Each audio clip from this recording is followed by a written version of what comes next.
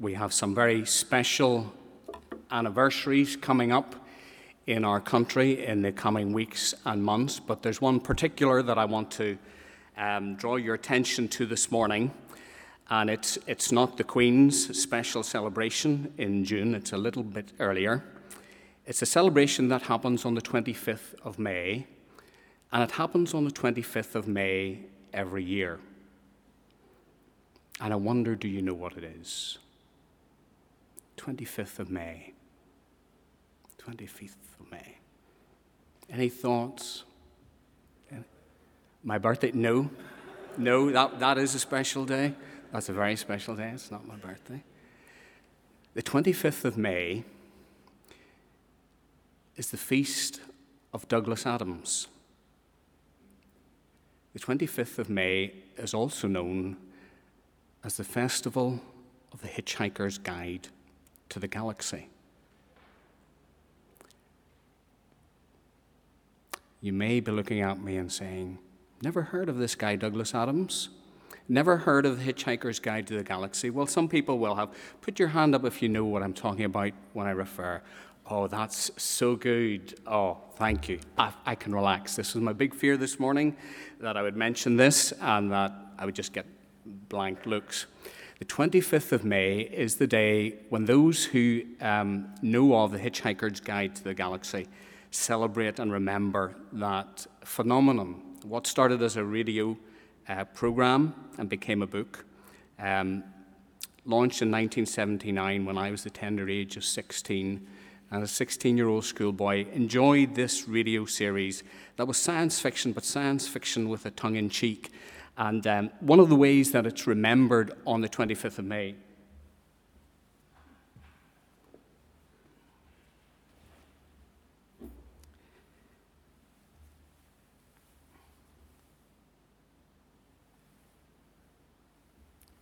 a towel. Okay, nice towel. Managed to get one of the good ones out of the hot press yesterday, made sure it was presentable. A towel is very important according to the Hitchhiker's Guide to the Galaxy, which is a fictional guide for those who want to travel. 1979, virtually and online, was unthought of. Those were unreal things. But this fictional guide was for those who wanted to travel to the far parts of the universe, to discover life beyond Earth. And one of the things that the book advises is that every traveler brings their towel with them. Towel is so important. As the guide says, a towel is about the most massively useful thing an interstellar hitchhiker can have. So the characters in the book and in the series bring their towel with them everywhere they go. Another theme in the Hitchhiker's Guide to the Galaxy is a question, a search for the answer to the ultimate question of the meaning of life, the universe, and everything.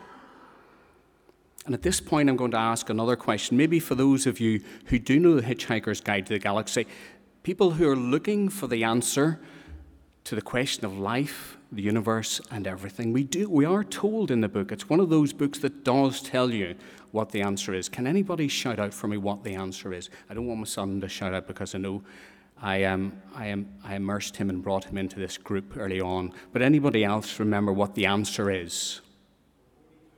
Shout it out. 42. So the answer to the question of what is life, the universe, and everything about is 42. And you're right to give me perplexed looks because it's a nonsensical answer. It doesn't say anything at all. But where I'm going with this, and I know you may be thinking, where is he going with this? I want us to think about Palm Sunday in a new way and to think about it as a day of questions. It's a day of questions. Jesus rode into Jerusalem, and it seems the crowd knew what was happening on that day. At last, some of these Old Testament prophecies about the Messiah were being fulfilled. And as you may remember, if you were in one of the Immerse groups as we went through the Gospels, we often discovered occasions when the followers of Jesus just had absolutely no idea what Jesus was saying and doing. Often he said and did things that they didn't expect, and he didn't do or say things that they were anticipating he would do. He was a confusing and a perplexing and a frustrating person to follow. And as Jesus rode into Jerusalem on Palm Sunday, or what we remember as Palm Sunday, just prior to the Passover, we see the crowd welcoming him and singing praises from Psalm 118. Blessed is he who comes in the name of the Lord. And it seems to be that occasion provoked some questions in the mind of people that John tells us were some Greeks. Greeks who came to the disciples afterwards, and they said, "Sir, we want to see Jesus." And we read it, Shane read it for us this morning from the ESV as opposed to the New Living Translation, because the ESV uses that word "see," which is the word in the original translation, the original transcript. And the word "see" was what we want to see Jesus. Now, they didn't want to just go and look at him. They didn't want to just go and see, oh, he's so many feet high, different, his eyes, these are the colors of his eyes, this is how he speaks. They were saying, Lord, we want to see, we want to understand. The word "see" carries with it the connotation of understanding. Sir, we want to understand this person of Jesus. We don't know what's happening. And so they go and ask, "Sir, we want to see Jesus." And they come to Jesus. We're not told what they asked, but we are told what Jesus answered them. And Jesus answers, and let me read the words again. "The hour has come for the Son of Man to be glorified. Truly, truly." And we know when Jesus says truly, truly, that's when we should really listen. That's when Jesus is saying, listen carefully. "Truly, truly, I say to you, unless a grain of wheat falls into the earth and dies, it remains alone. But if it dies, it bears much fruit. Whoever loves his life loses it, and whoever hates his life in this world will keep it for eternal life. If anyone serves me, he must follow me, and where I am, there will my servant be also. If anyone serves me, the Father will honor him." When these Greeks were brought to Jesus, Jesus doesn't begin to outline to them why they should follow him, and he probably could have. He could have outlined the legitimization of his claim to be king by the crowds of the people. He could have outlined the wonderful works that had happened through his ministry. He could have said, look at Lazarus, and John tells us that's why many of the people on that day were there. They'd seen Lazarus be raised to life again. But Jesus doesn't refer to it here. He could have referred to the miracles, the healings, the deliverances, the feeding of the many hungry people. He didn't do all these things. Instead, Jesus said, listen, unless a grain of wheat falls into the earth and dies, it remains alone. It seems that Jesus is saying that the way to the explosion of life and fruitfulness that lies ahead, knowing he went to his cross, was not through triumphalism, was not through domination, was not through assertion of victory or a declaration of power. But Jesus was saying, this is about dying and rising. This is about a grain of wheat falling into the ground, and it's only as that grain of wheat falls into the ground and is buried and dead, then and only then can life and fruitfulness come. The death of the grain is essential to the life that is to follow. And as we remember Palm Sunday today, and as we travel through Holy Week this week, and as we go through Good Friday and into Easter Sunday, we need to remember that it's a part of a whole. Good Friday is not something just to be skated over. It's not just something that we hold on tight until it's past. It declares to us something wonderful about who God is and the way he works. Yes, Jesus is a king. He's not disputing that. The crowd have correctly identified him as king, but he's not the sort of king that they think he is, not at this time. And his kingdom is not the sort of kingdom that many of them think it is, not at this time. John tells us that at this time, many of Jesus' own disciples didn't understand what was happening either. Jesus came to give and to love, not to subjugate, not to oppress, not to claim the right or the authority, but he came to give and to love and to die.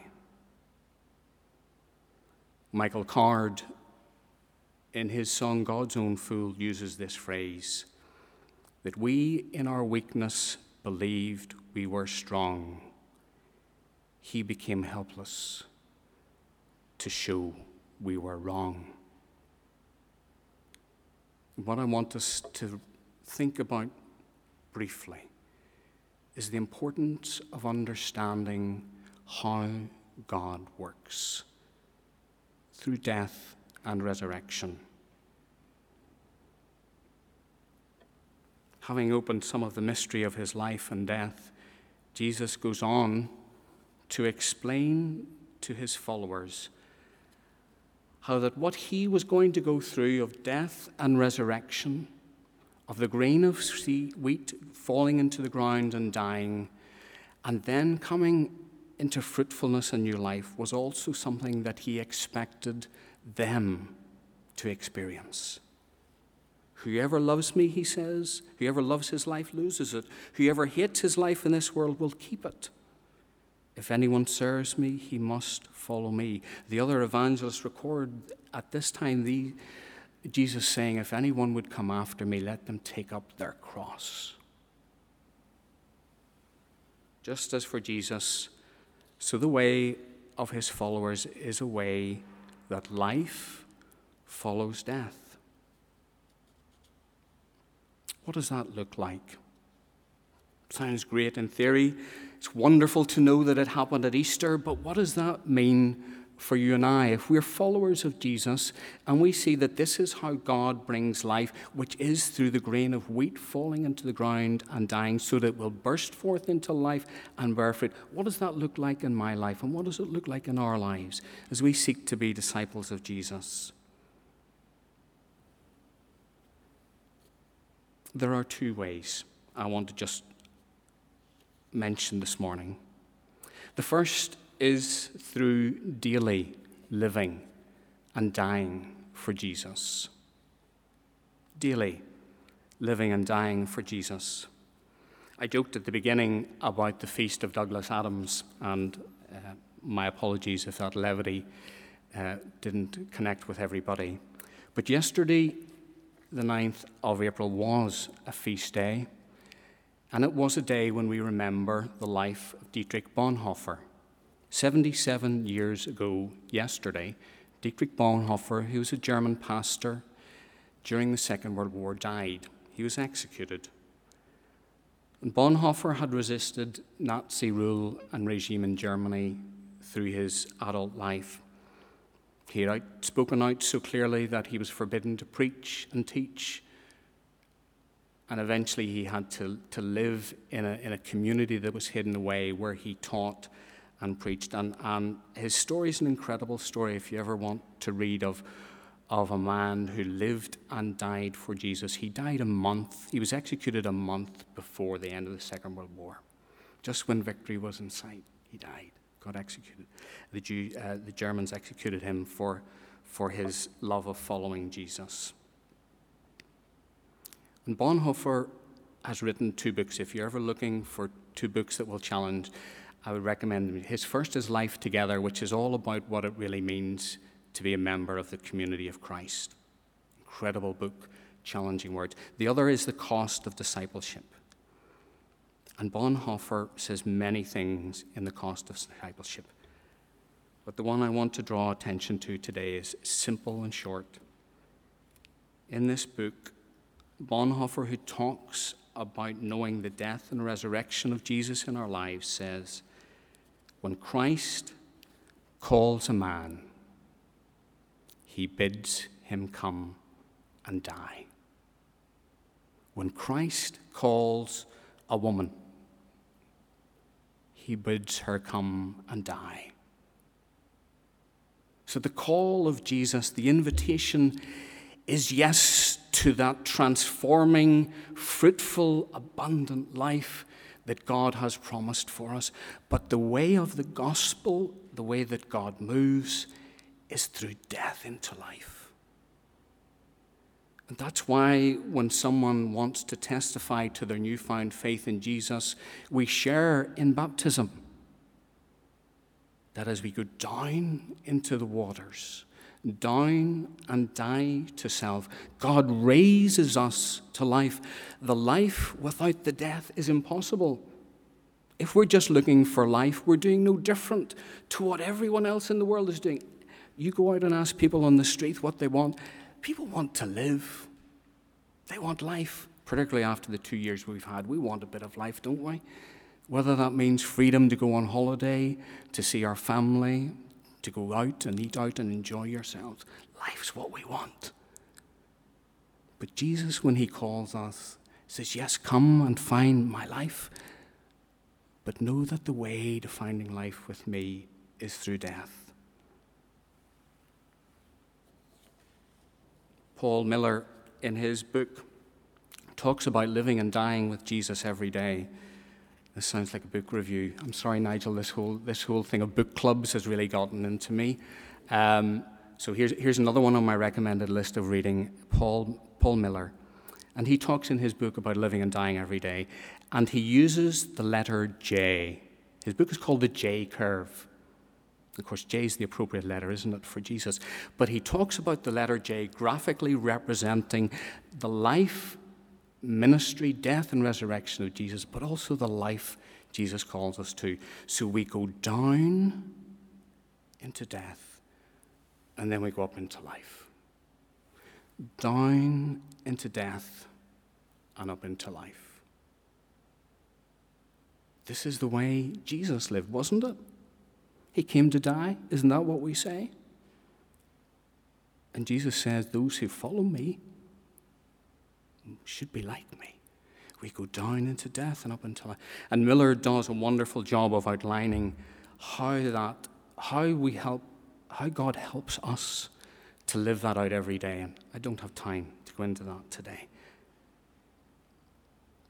But what I do want to then talk about is that as well as living and dying every day, there are occasions when God changes our life and our circumstances, and he brings us into a time of significant change.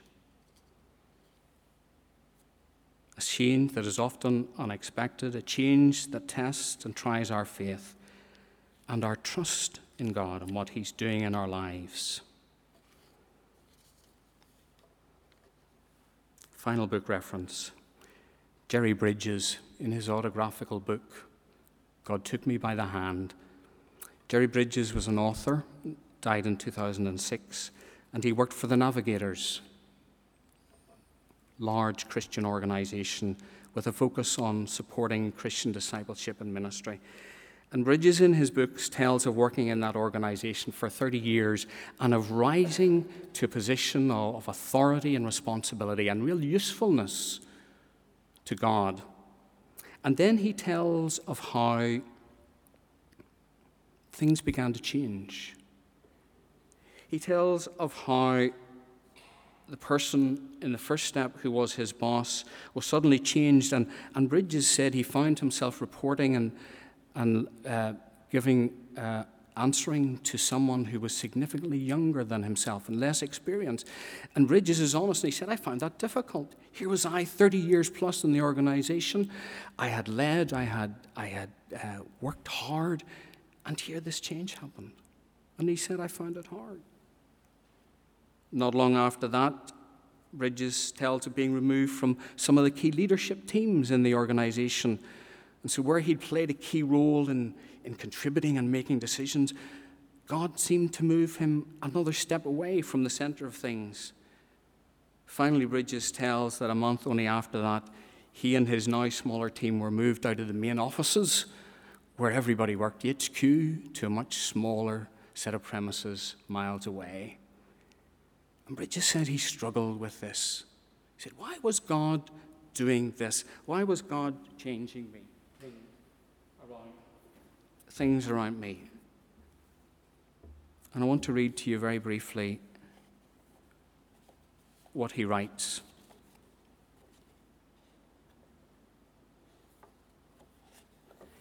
He said, Jesus said in John 12:24, unless a grain of wheat falls into the earth and dies, it remains alone. But if it dies, it bears much fruit. He continues, God had more fruitfulness in mind for me, though I did not know it. But in order to experience it, I had some dying to do. And the marginalization and isolation I experienced was part of that dying process. I had to die to being a part of the leadership at headquarters. I had to die to my title. I had to die to recognition. But Jesus said, in effect, that if we die, we will bring forth much fruit. It took a number of years afterwards, but Bridges goes on to tell of how God was changing things, and while God asked him to die and to experience death in those things, God actually brought him into a new season of fruitfulness. His books were published in bigger numbers, they had farther reach, and as far as he could tell, much greater impact. Bridges was learning what Jesus invites us to, which is to trust him, that the way down is the way up, that the way to life is through death, that the way to fruitfulness is to come from a place of nothing to offer, emptiness. For when we come like that, it's God who does the work. It's God who does it. Johnny has encouraged us to pray and to participate in this new season of reaching out. And maybe if you're like me, you'll sit there saying, "Oh, that I definitely do the praying part of that, Johnny. The out with the crowds, not so sure. The answers, not so sure." But then I'm caught back and I ask myself, maybe God wants me to die to myself, to go to the J curve and up. So maybe my inability to feel that I can go and do anything is exactly what God wants me to do. To be the person who says, "I don't know why I'm here. I don't know what I'm going to say to anybody. But Lord Jesus, you said that if I follow you, you will take those little moments that I give you when I am weak and ineffectual and weary, and you will take them, and you will bring life out of them."